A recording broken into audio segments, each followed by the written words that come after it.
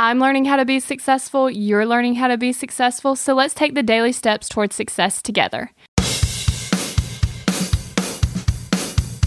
Today's tip from Success.com's blog post, 5 strategies for making your New Year's resolution work, is to contrast this to your life today. Okay, so you have your New Year's resolution, and that's what you want your life to look like by the end of the year. Now look at where you're currently at. So let's say you want to be a certain weight by the end of this year. How much do you weigh now? And what is keeping you from the weight that you want to be? Now, how are you going to get rid of or change the things that are stopping you from achieving your goal? So you have to contrast the life that you are currently living with the life you want to be living.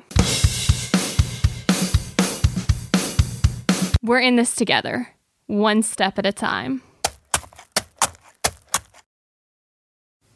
Have you found yourself Googling, how do I stop procrastinating? Here's the thing. When you search that, I'm sure you found hundreds of tips, tricks, hacks, and strategies. In fact, I've shared several of them here on the podcast. The only thing is, did it work? Are you still procrastinating? If you are, then what you need isn't another hack.